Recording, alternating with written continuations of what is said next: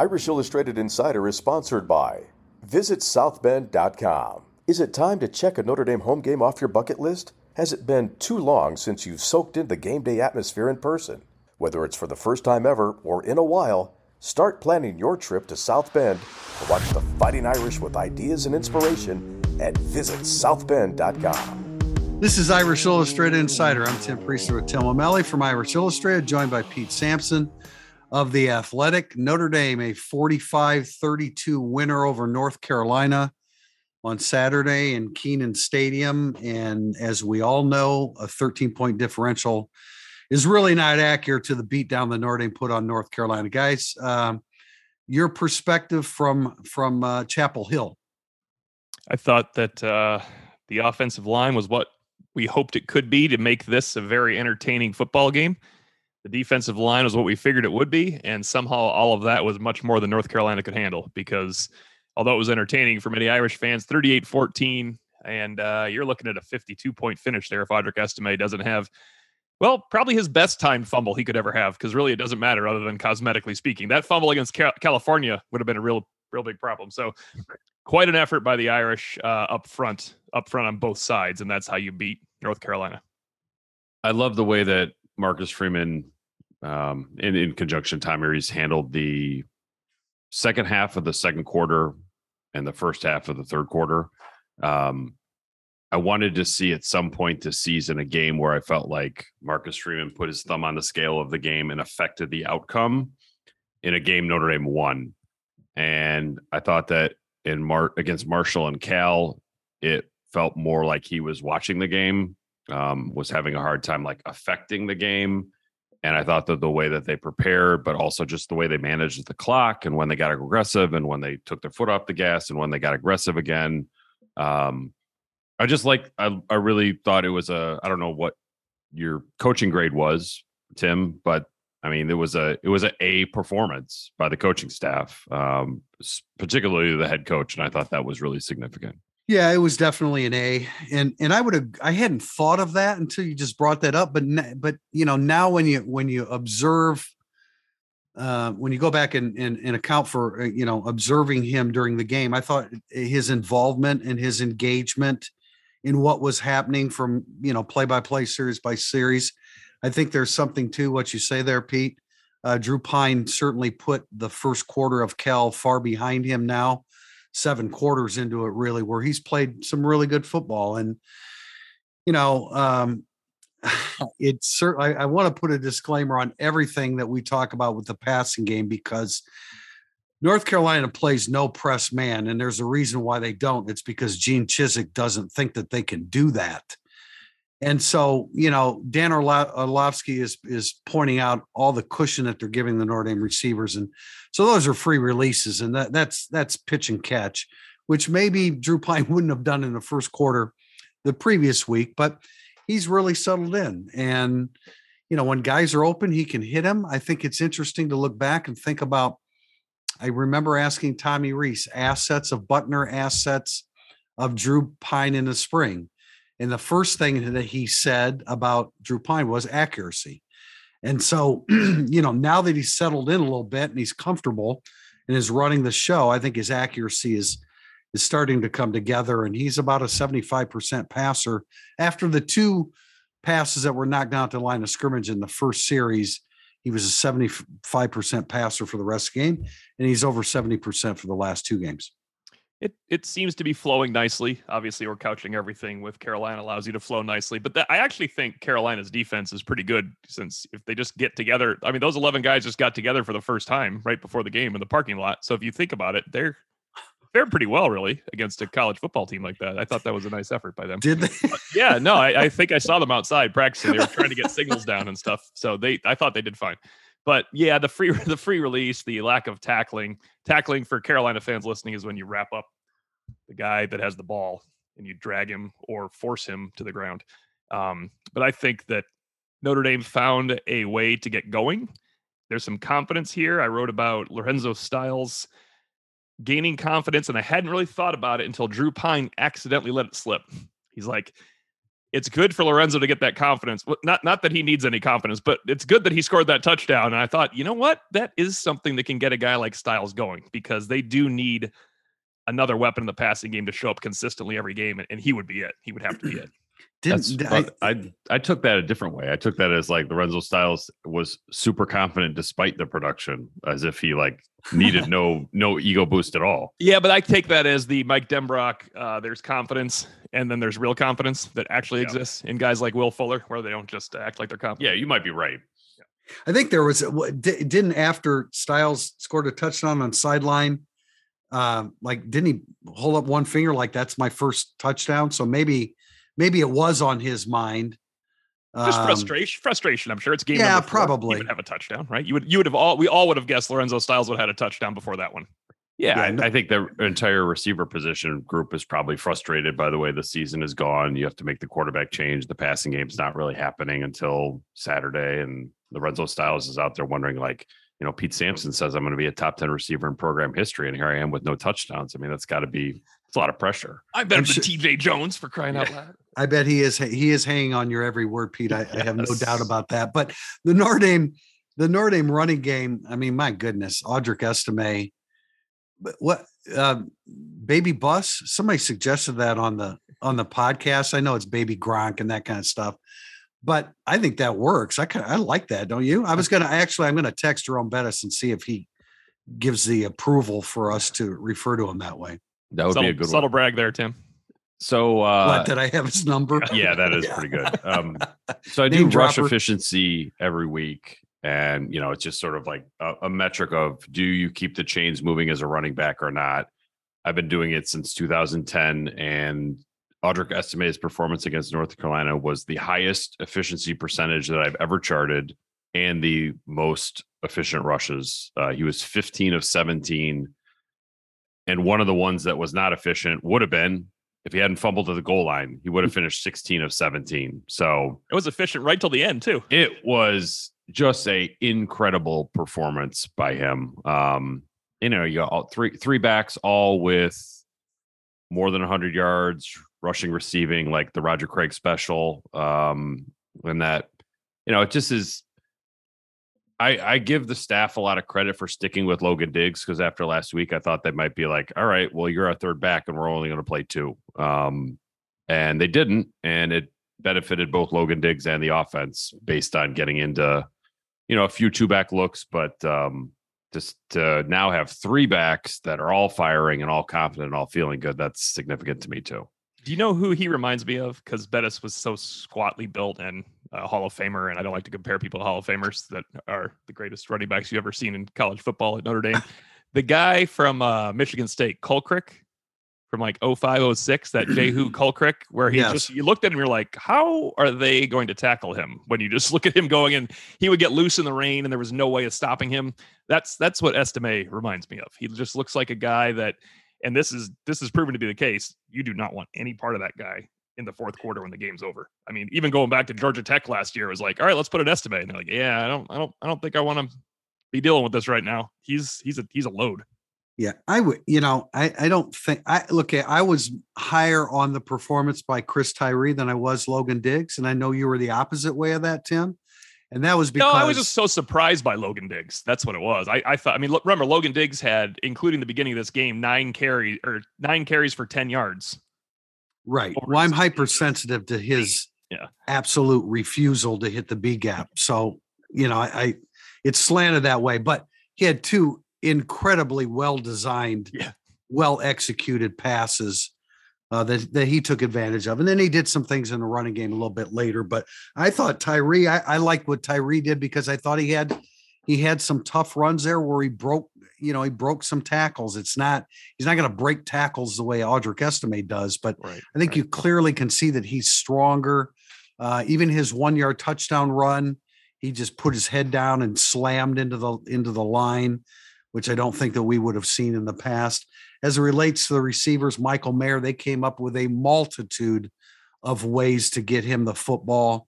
I thought that was beautifully designed. It was important that Styles got rolling. And again, the running backs, Tyree and Diggs combined for 7 catches for 89 yards. It's absolutely essential that they continue to accentuate that part, because beyond Lorenzo Styles, I mean, you can't, you don't have any consistency with the other wideouts. I thought they designed some really good things for Jaden Thomas, mainly running underneath Michael Mayer, which is the best. What's the best way to get Jaden Thomas open? Not have deep Michael down the post Mayer and running double coverage. right. Yeah. Pretend like he's a second tight end. Right. And that was when you mentioned that thrown into double coverage, if you see the replay of that decision by Pine early in the game, Estime is circling out of the backfield and he is right there for him. And he forced it in double coverage. But if you go to today's Tale of the Tape on Irish Illustrated, I tried to list all the negative things about Drew Pine's performance, but obviously most of it was very, very positive. Do you guys know the last time Notre Dame had 3 pseudo backs get over 100 yards? I can tell you that I do, because I wasted my morning. Tim and Jack are going to be happy to hear about this by researching this entire thing. So the internet era goes back to 96. So that's what Notre Dame put out, at least since 1996. So I kept looking and looking, and I couldn't find it. And I finally settled on one that I have, and I think Notre Dame is going to agree with me here. We are going to count this one, okay? Tony Brooks, Mark Green, and Tim Brown, because Tim Brown had 100 rushing attempts at Notre Dame, 98 in 2 years, and they went over 100 yards rushing and receiving. Tim Brown had 35 rushing. It does count. Other than that, we could not find one, and I've been working with ND through 1979. And I don't think there's going to be one, because there's not a whole lot of passes to running backs. Probably not. And since we're talking about the 70s, I know Notre Dame put this stat out after the game. The 36 first down, and I didn't realize Notre Dame 35, had 36, or the 35 first downs that Notre Dame had was the most since the 36 that Notre Dame had against Army in 1974. So North Carolina's defense is, I mean, that's shameful. That's shameful. And I know Gene Chizik is a better coordinator than that, but here's my opportunity to rip on Jay Bateman again. I mean, Chizik is trying to beat the stupid out of the coaching that Jay Bateman gave them. I think I saw Bateman in the parking lot with those guys actually before the game. So that might have been the problem. That was it. That did it. I bet he was. Blake Grupe, at the time, a very important 40-yard field goal to make it 24-14 at halftime. And hey, you win a toss and you defer and you get the second half kickoff and go down and score, and then you take a 3-score lead when that happens. So Marcus Freeman, not that it's on Marcus Freeman, but I do believe that was the first coin toss that Notre Dame won in 5 Marcus Freeman games. Somebody said that to me. There must have been. Someone mentioned that during the game. I do not pay attention to those things, so that helps. I generally don't, but since it was the start of the Marcus Freeman era, I look back and notice that it took till the 5th game before they won a coin toss. I'm sure we have more important things to talk about that in segment 2. And this segment of Irish Illustrated Insider has been brought to you by Circa Resort and Casino in Las Vegas. Located on Fremont Street in historic downtown Las Vegas, Circa is the home of the world's largest sports book, where you can watch up to 19 games at once. Want to be outside? No problem. There's no better place to take in all the college football and NFL action than Stadium Swim. 6 pools on 3 levels and a 40-foot tall high-def screen to watch all the action. Irish fans, when you come to town for the Notre Dame BYU game next week, Circa is the place for you. For reservations and more information, go to circalasvegas.com. This is Mike Brown, former Notre Dame Leprechaun, here to share The Leprechaun's Game Day at Notre Dame, an officially licensed children's book that celebrates the magic of a football Saturday at Notre Dame.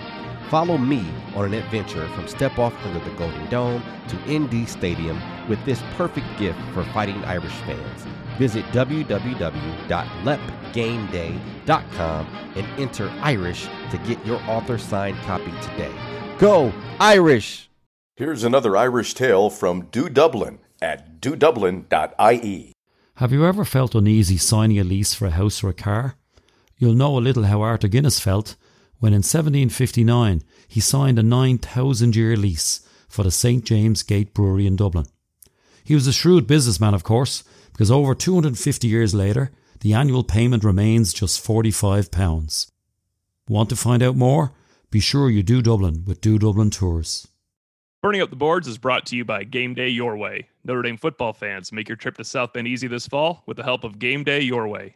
Services include tailgates, transportation, tickets, and more, making Game Day your one-stop shop for Notre Dame football weekend. Learn more at GameDayYourWay.com and use promo code IrishPod22 to save 10% on your tailgate package. Segment 2, Burning Up the Boards. Our first question from N.E. Davis, or also AKA Drew Pine fan number 1. How do you define what Drew Pine brings to the offense? I think he first of all, he brings great knowledge of the playbook, number 1. Number 2, I think he brings leadership and confidence. I don't want to go too far with this, but let's look at a couple things. The rejuvenation of the offensive line has been for 2 games now. Drew Pine has been the starter for 2 games now. Maybe that was ready to happen anyway, but I just think that I'm not saying that they don't want to play for Buckner or anything like that, but I think there's just a greater belief and confidence with Pine on the field.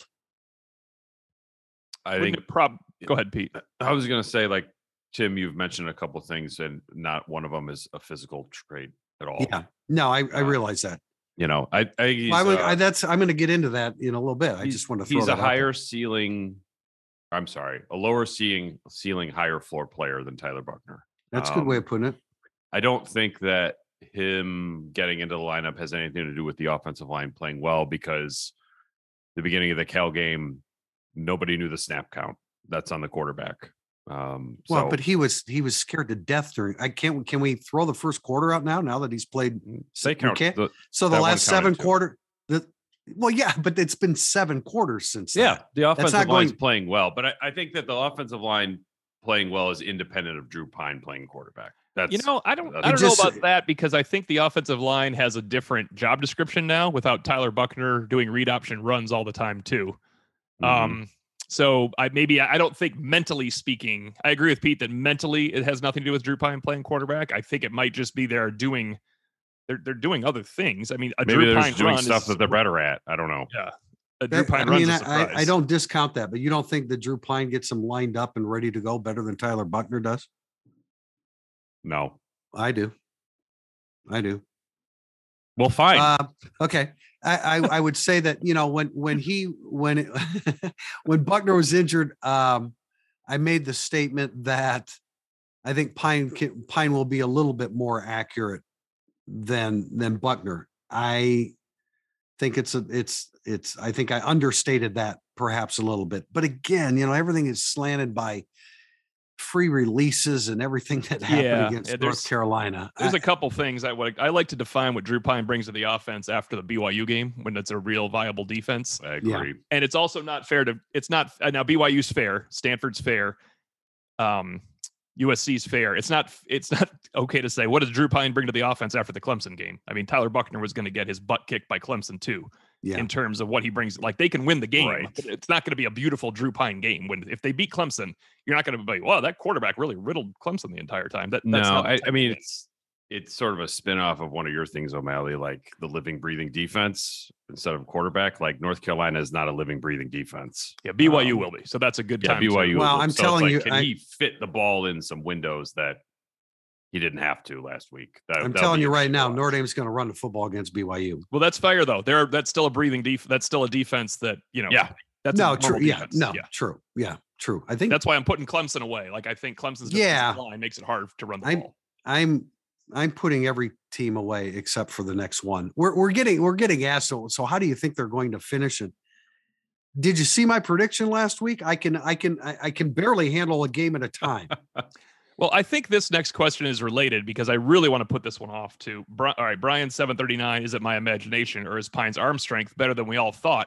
I want to bring everybody back to the summer when we said, when Drew Pine was shown not being able to throw the ball 49 yards in the camp, whatever he was in, and then somebody else found a 55-yard throw. Every quarterback in the world can throw the ball when they can step up and throw the ball. Drew Pine's arm strength is going to come into play where he doesn't have the ability to step up and throw the ball. That's when you say, wow, look at that arm talent. Drew Pine's throw to Lorenzo Styles was gorgeous. but he can't miss that one. No. And again, like we talk about accuracy, let's see how accurate he is when the receivers are getting pressed at the line of scrimmage. And as far as like arm strength, the touchdown pass to Styles was in the air for 44 yards. He released it at the 35 and it was 1 yard inside the end line. Yeah, but you knew he could throw that ball. I know. I know. But I mean, it's effortless. Where its arm strength comes into play is when you're throwing through tight windows. He was throwing through garage door openings into an open pool. Right. Exactly. Well, Pete, and I don't know if this is a great arm strength one, but it's a good accuracy one. You put it on Twitter, I think, Pete. If it was you, Mayer credit. The throw to Mayer. Yeah. That was a really nice throw. I mean, it was only about a 9-yard throw, 15 yards in the air, but he zipped one in there to Mayer on third down. I thought that was it was a 3rd and 5 throw, and he hit Mayer on the line, and he fell forward for 6 or 7, I think. That to me, that's the kind of throw that tells me more about Drew Pine's, arm strength and accuracy than maybe the one to Styles. Certainly, like, the 2 to Diggs are just like whatever. That tells me nothing about Drew Pine as like a physical quarterback. Tells me a lot about him, his ability to sort of read the situation. But like the one to Mayer that he hopped, like not every college quarterback can make that throw. He's not an NFL, like every NFL quarterback can make that throw, but that's a difficult throw to physically make for a guy who's 5'10" and not super jacked up. Yeah, the throw to Lindsey deep that he missed deep. Someone next to me said, like, "Oh, I guess he can throw far." I was like, "Well, no. The highlight of that is he did not underthrow Lindsey. If you're gonna overthrow Lindsey on a bomb, that's fine because Lindsey should be able to run under one of these once every 5 years. He could get to it." Hey, the underthrown pass to Mayer, he had tucked it, or he started to tuck it, and then he realized he was open and tried to get the grip on it. I don't think he had a full grip of that. Okay. Yeah. I mean, I really, that one, I mean, I'm going to kind of excuse. I don't know how big his hands are, but they're probably not that big. When he tried to get a grasp on it from tucking it, he didn't get a good handle on it. But yeah, I mean, it's that's a touchdown if Trevor Lawrence throws it, right? Yeah, no doubt. But like Drew Pine's not Trevor Lawrence, and that's totally fine.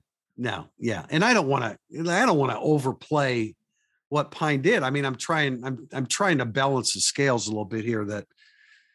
But I do stand by. I think that the players around him have more confidence with him on the field because I think that he knows where his 10 teammates need to be, whereas Buckner in his stage of development doesn't necessarily know all of that yet. I don't want to, I'm not trying to put Buckner down, and I don't actually know the answer to that specifically, but I would think that there's more of an inspiration coming from Drew Pine, the quarterback, than Tyler Buckner, the quarterback. We'll see moving forward. Question from Brachiosaurus. Question for Samson. Did you calculate Pine's average depth of target? It seems that it was a lot higher than it was last week. I did. So what I calculated was average depth of target by completion. So I'm not including like the overthrow or the throw to Jaden Thomas on the deep shot doesn't count because it wasn't completed. Against Cal, the average depth of completion was 0.65 yards.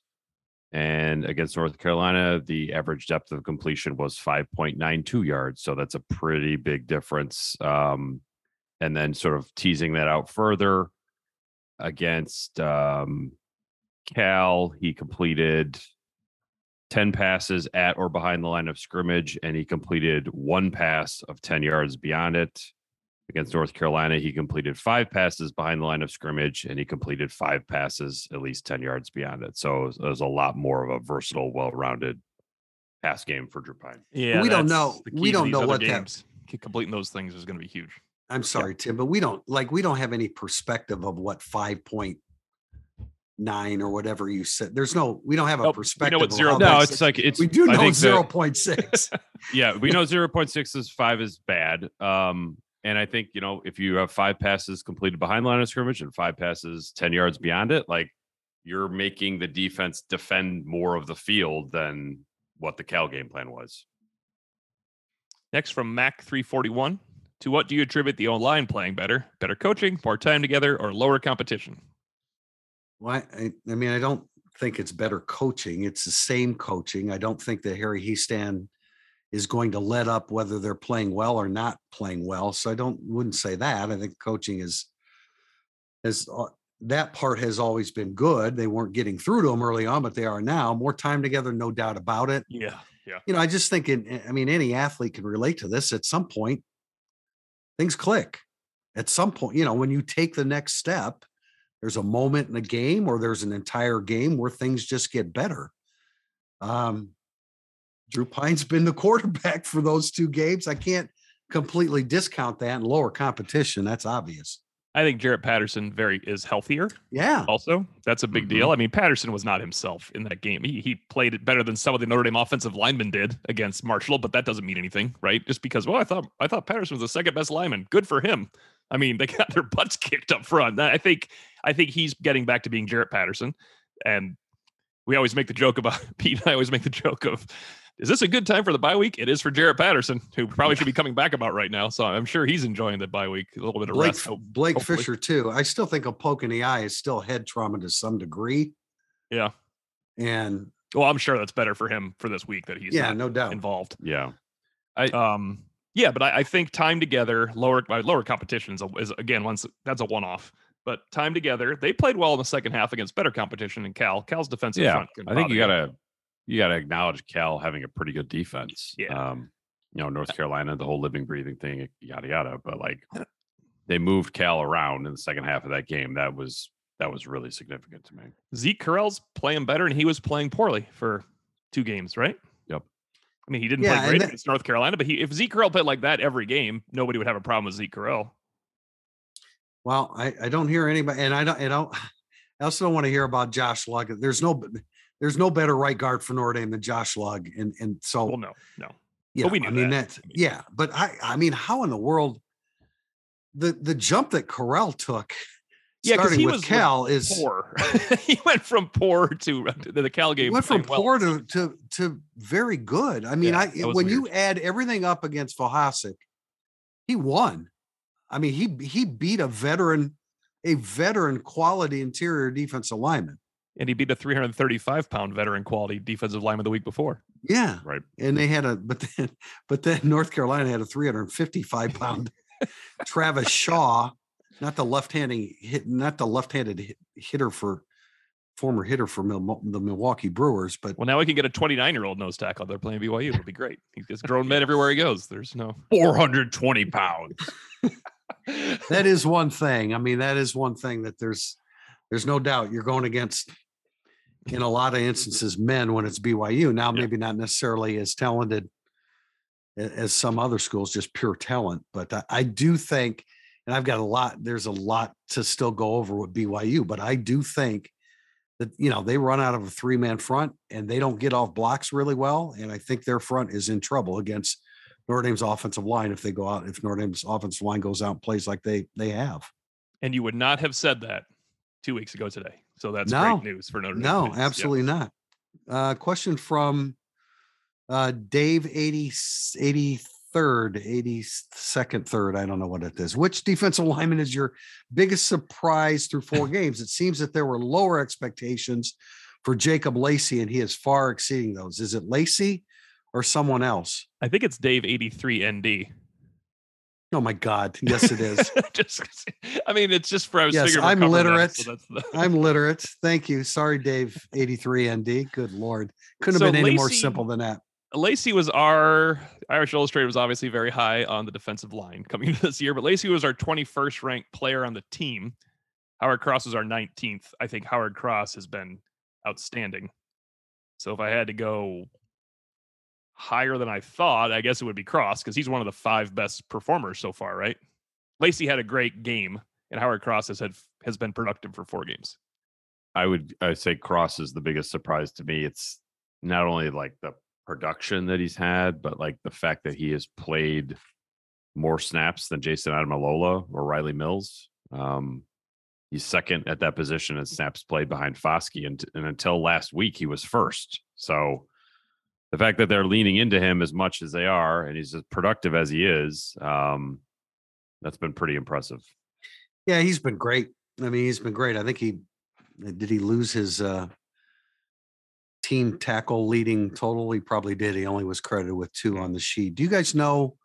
I mean, Lacey only played 7 snaps. Maybe he would tweak something. I mean, you never for Yeah. playing the game he played last week. It would be strange not to. I mean, even game plan specific, it would be strange not to roll him out there more, right? After that performance. Yeah, I don't know. Yeah, I don't know. Maybe there's a game because Chris Smith only played like 6 snaps, I think, or 8 or 7 or somewhere both were around there. single digits. Yeah, now I know they bumped Mills they played bumped Mills. Yeah, they bumped Mills inside. inside quite That's a part of bit. it. Yeah, I'm sure it is. And Mills played. Mills was really good. He was really good. And they need that from him. They need I thought Isaiah Foskey as a run stopper, that was about as well as we've seen him play in Notre Dame uniform. He was fired up early, man. I know 2 of those. He had 2 goal line stands. I think people missed this the first drive for many people that did not see it on the TV tapes. He had a 1st and 2nd down stuff when they had to go for it on 4th down. Foskey would have been like the hero of that had Josh Downs not. By the way, do you guys see Josh Downs' stutter cut to get that touchdown on Bracey on replay? So if you go to, I didn't see it live. I just thought he ran a fade. If you go to like the ACC highlights, I started doing that for X Things to Say because I don't have the first 7 minutes. His cut on Tariq Bracey makes Bracey almost fall, but Bracey still almost gets that close. So like, it's incredible. It's an incredible cut. Yeah, I'm watching it right now. I wondered how he got so much separation. Yo, geez. I'm telling you, man, it's an amazing move. It is. And that's a guy coming off. That's a guy coming off an injury, but and he did score 2 touchdowns. The speed of Antoine Green. Woo. I mean that dude is really special. They've been without him for the entire season, right? Prior to that, I'm not sure that he did anything. Maybe he played a little in the first guy. I don't know, but they played in August, so he's really good. I don't understand the 4th and 21 blitz. Was it just letting it go though on that side? Thinking, I don't know why you wouldn't drop more. Yeah, I mean, Hart. I would assume it was Hart that blew the coverage on that. Orlovsky said that he shouldn't have squatted on that play. Maybe that's something under the circumstances. Hey, we need to try this to see how this works. I don't know. 4th and 21. It didn't seem like it was necessary as long as you're defending. They didn't even defend Antoine Green on that play. So pretty hard to know for sure. Dave 83 ND. I got it now. W carry 14. What an idiot. Logan Diggs was negative against Ohio State and Marshall before being sidelined against Cal. He responded against North Carolina with 105 yards rushing, receiving, and a touchdown. Do you believe that is something he can positively build on moving forward, or do you think it was an instance of him taking advantage of a bad defense? I mean, I think you can build on it. You're taking advantage of a bad defense, but he had moments last year. He was not. It's always people always get mad when you say he was overrated for what he did, but I mean, he was. He was a little overrated. He was overrated for what he did last year. I'll just say it. But I think he jumped over a DB. Yeah, Diggs looked. I don't like the hesitation move that only Kyron Williams could ever pull off in the history of Notre Dame football when you're behind the line of scrimmage. But I like Diggs in the passing game. That's for sure. It's got to give him a little bit of boost of confidence. And he needed confidence, man. I mean, real confidence, not the fake kind. He was not doing anything this year. Yeah, I think that confidence is independent of your opponent. So that's real confidence that Diggs should take away from this game. Because it's, maybe if it's happening against UNLV or something, then you feel a little differently. But like, this is a Power 5 opponent. If you have a great game against a Power 5 opponent, you had a great game against a Power 5 opponent. Yeah. So Logan Diggs, especially he was ill, then misses the game. You're like, but he could have played. It didn't really add up. No, I don't think any of that back into it. That's significant to me. I don't think any of that really adds up, but that's neither here nor there. He had a 17-yard run where he had a head of steam, and you see him in the open field. That's where, once he gets past the initial surge of a defense and gets out in the open field. I love that 17-yard run because you can see what great hips he has in space. But then then he does a spin move. When he did run between the tackles, he ran a spin move, which, when it works, great. When it doesn't, we say, oh, don't use the damn spin move. But he needs to be a more consistent back. I would imagine that Dylan McCullough is really insisting that he runs between the tackles, and he doesn't always do that. But he added a significant amount to the passing game, and that 17-yard run was beautiful. Next from Pin and Pull, and I read this differently than you guys do, so I'll let you guys answer. Do you anticipate Mitchell Evans being on a high pitch count against BYU? Does he have the trust of Coach Reese to be seen as a legitimate option in the passing game? Is he back? Was it not said that he would be back for BYU? I feel like that was the coach speak answer. If he did. I thought he was going to be back practicing. Yeah. I interpreted like he was going to. Yeah, because we were thinking later practicing again Yeah. for BYU. maybe later in October. All right, so let's think of it this way. He had July. Was it July 1st, or am I thinking of Kevin Austin? He was July 1st. Metatarsal surgery. Mm-hmm. Kevin Austin was July 31st. Is that right? Am I getting It was that at the wrong? end of July for Austin. Okay, and Kevin Austin came back this exact week, and it was way too early, and he broke it again. Yeah. So this is 1 month. Yeah, maybe he could be back. It's 1 month in advance or extra, or 1 month after Kevin Austin would have come back to break his foot. Davis, they used Davis Sherwood a lot. He did a really nice job. He did a really, really nice job teaming up with, but later in the game, Raritan and Stays. Raritan is a scrappy dude, man. If he looks like that 9 months removed from ACL surgery. That's going to be something. And a guy without a lot of bulk, he's strong. All of the, his teammates marvel at what an athlete he is, but he kind of looks like a pencil at the, attached to the end of the line of scrimmage, and he's very aggressive. Stays did some good things, but Sherwood got most of the reps with Mayer, and he's an excellent blocker. That's his job. They're not. Yeah.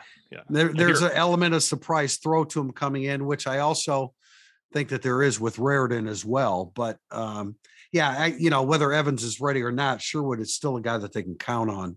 Sherwood earned a scholarship faster on campus than Chris Fink or Salerno or other guys too, or Joe Schmidt. Sherwood just showed up and got a scholarship before his second season. He obviously had a role they wanted to secure for him. I got Marcus Freeman's quote.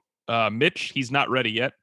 I hope he's able to get back, hopefully by the BYU game or soon thereafter. Okay. He's out of the boot and making progression. So that feels like you're practicing the week of BYU, but not playing, and then practicing the week of Stanford and maybe getting some reps. Or maybe getting a little bit of work this week just to, he's probably running around a little bit this week. I don't know. I think it's just worth remembering that Mitchell Evans was the tight end 2 on the team, not Kevin Baldwin.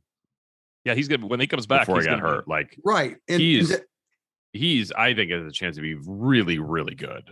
And to answer the question whether Reese trusts him in the passing game, yes, he does. Yeah, I believe he does. I think it'll take him till November before you see Mitchell Evans be a very reliable player on the field. If you were just coming back, well, he comes back against Stanford. He's Mitchell Evans. He's not Michael Mayer. He's got to get back into it, right? And November is fine. There are some big games in November. Yes. Yep. Next from Welch Bryan 1112. Will Prince Kollie be more in the rotation with Bertrand sitting out another half? Also, do you or don't you agree with Bertrand's targeting call on Saturday? I thought Kollie looked comfortable and aggressive. How many snaps did he get, Tim? Just 10, I think. Yeah, 10 snaps. Yeah. He almost didn't they almost call a targeting call on him? So he was aggressive and attacking. It's the good type of targeting call, the one that's not called. Right. Hey, I want to bring this up. Kaiser played a lot of inside linebacker. Leofau, when he's not constrained, so to speak, wouldn't it make more sense to? I know Kaiser can play both, and he will play both, but I'd like to see Kollie in that pass rush mode, because he is he's a natural, and either he splits. Either he splits the double team or he makes them account for him. Do you mean Leofau? What'd I say? Kollie. I'm talking about Leofau. Yes, I'm sorry. Yep. Yeah, Leofau. Thank you, Tim. Kollie in the future will probably be splitting some pass rush modes. Yeah, no, but Leofau right now. Leofau is very, very natural at that. And, I could see him getting more reps outside, more of a rover position. To me, that's a more natural position for him than inside linebacker. I think it's an interesting way to look at it, and I kind of agree. I think that Leofau when he's moving forward is outstanding, and when he's moving laterally is not. He's got his style of play is aggressive downhill, and I think that when he's reading things out, you sort of lose some of the best parts of his game. I thought Orlovsky did a good job, but the weirdest comment I have heard is when he said he has such tremendous natural instincts. That's the one way I would not describe Maris Liufau. Well, I think I know what you're saying, but I think maybe he means when you put him in attack mode. Yeah, I think he's tremendous at going and getting somebody. Yeah. But I agree with you, Pete. I don't think you want to. I mean, I don't know that he's a diagnostic type player. I think you want to put him in a position to be aggressive.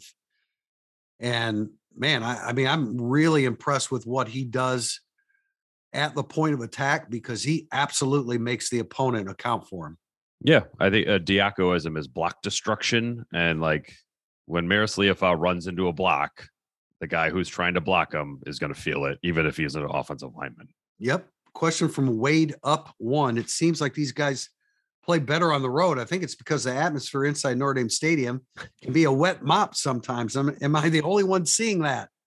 I like the use of wet mop. It's my second favorite behind when you describe somebody that dresses like a laundry hamper from the guy from the Lions head coach. That's a wet mop atmosphere, huh? That's good. Well, they played well on the road recently under the Brian Kelly era, I might point out. We're really good under the Brian Kelly era on the road there in the last 5 years. Pretty good at home too. Never bring that up. Didn't exist. The atmosphere at North Carolina was like kind of wet mop-ish, so I don't know why it would make a difference. I have an answer for him, actually. In the preseason, I said the worst atmosphere of the season would be Marshall because nobody would care. And the second worst atmosphere would be California, which is why they have to wear green because nobody cares. And the third worst atmosphere is going to be UNLV, and that might be the worst one because no one's going to care. So I will tell you one thing. A lot of Notre Dame fans don't care enough about home games, but Clemson's going to be lit. And that's it. We get a very twisted view of road atmospheres because the opponent is always Notre Dame. Yeah, that's a great point. Like that, everywhere we go, we don't go to cover Syracuse is going to be crazy for Clemson, Elon. Like we're there for Clemson, Notre Dame. Like, and the atmosphere amazingly is awesome. Or we didn't cover Ohio State, Toledo. We covered Ohio State, Notre Dame. Guess what? The atmosphere was awesome. So it's hard to do. Like, I appreciate the wet mop analogy here, but it's just hard to it's not apples to apples with this stuff. Yeah, I think it's too small of a sample size to say that. I mean, I think the opinion is being based upon four games, Tim, 2 at home and 2 on the road. And UNLV are not going to be be great atmospheres. That's just I know, but that I don't think that has anything to do with how they've played up to this point. I mean, they won 26 games in a row at home. That streak just ended last year. I don't think that that's the issue. I just think that they didn't have it all together against Marshall. They started to put it together against Cal. I mean, they played. I know the score was close, but they played very well after a certain point. I don't think that that's what it is. I think Notre Dame is just trying to get their sea legs as they embark upon the first season under Marcus Freeman. I would rather play Clemson at home than at Clemson if we're going to that would be true. Wet mops, yes. Yeah, that would be Domer true. 94. Yeah, I think he's talking about the good parts of this game. Yeah, but about that secondary, was it 5 touchdown passes given up? It was 5 touchdown passes given up to the guy that came into the game with the most touchdown passes in the country. He's really good. He's going to be Drake May is just barely scratching the surface of what he's going to be. And he threw 5 touchdown passes. He is quite good. I wish I had gone back and charted this, but there was a throw he made over the middle against zone where he fit a ball between Liufau and another I know linebacker. which one. Yep, there were 3 or 4 guys around. Holy crap! The physical tools. He's a very toolsy player to get all draft speak, but that guy is really good. It's why I picked North Carolina to win the game because he's an outstanding quarterback, and I think after the first drive, what did we say on the preview podcast? We were talking about Drake May, the runner. he runs for 6 first downs, like Notre Dame's going to lose. He ended up running for 5 and throwing for 300 yards and 5 touchdowns. Like, bit of a one-man show, but it's a really good show.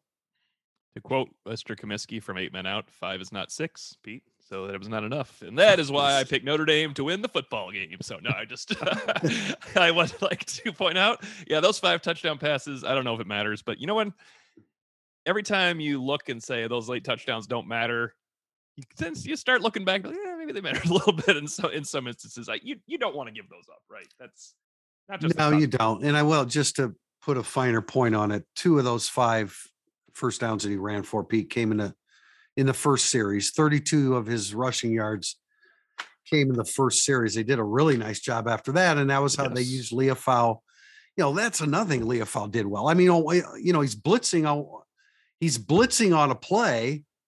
He doesn't get through, and then he adjusts and makes the tackle on May as he tries to scramble. I mean, that's multitasking there. That was a hell of a play that he made. But yeah, I mean, North Carolina is going to throw a whole bunch of touchdown passes this year. Notre Dame is not going to be the only victim. Green had not played, Tim. I checked back. Antoine Green had not played. He had not played. Yeah. So they now got Green and Downs back to that. A totally fair question. This was a conversation on last week's podcast. Like, Notre Dame secondary, how good are they? Yeah, no, it's fair. And yeah, kind of just, I'm not really sure. Other than Tariq Bracy. Final question from Who JND fan. I realize this team needs all the practice time it can get, but is too much during the bye week going to put this team in another Michigan game position like 2019?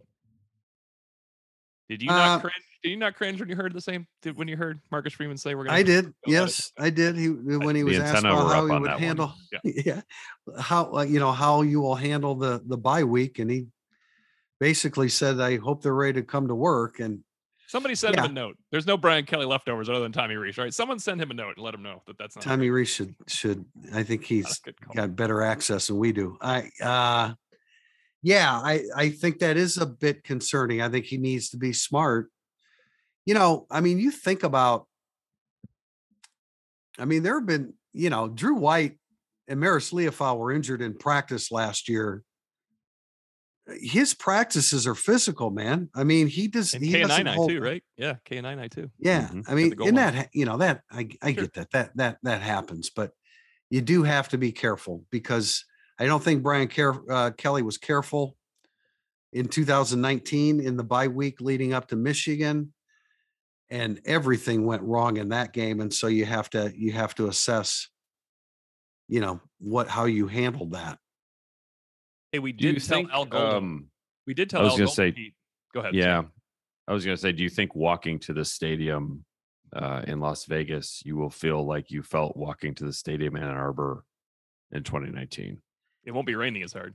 That's right. I think that the weather will not make you not want to play football before the game even starts. What is it? Or cover football. O'Malley, as we were checking into Michigan Stadium, what did I say to you? No, I came up the elevator. You already looked like the game was over. I'm like, what happened in here? You're with Phil Houck, and he looked at me like I thought everybody was out due to injury or something. The reason we might not be totally dialed into covering the BYU game won't have anything to do with the weather, if you know what I'm saying. Did you see the rumor on our board that was too good to be true? Obviously, they're going to move it to noon. Oh, God, it was awful. I know. Yeah, that wasn't going to happen. Well, hey, we appreciate everybody for joining us here for Irish Illustrated Insider. We will be back. Someone text Marcus Freeman and tell him about that thing, though. If you're going to text Jerome Bettis, someone should text Marcus Freeman and tell him not to practice too hard during the week. Okie dokie. Well, we're going to have a recruiting podcast on Wednesday of this week, September 28th. Our plan is to have special guests from 24/7 Sports, Tom Loy, to give us a little bit of a different recruiting slant from what we normally have with Kevin Sinclair. So until then, Tim Priester, Tim O'Malley, Pete Sampson, this has been Irish Illustrated Insider.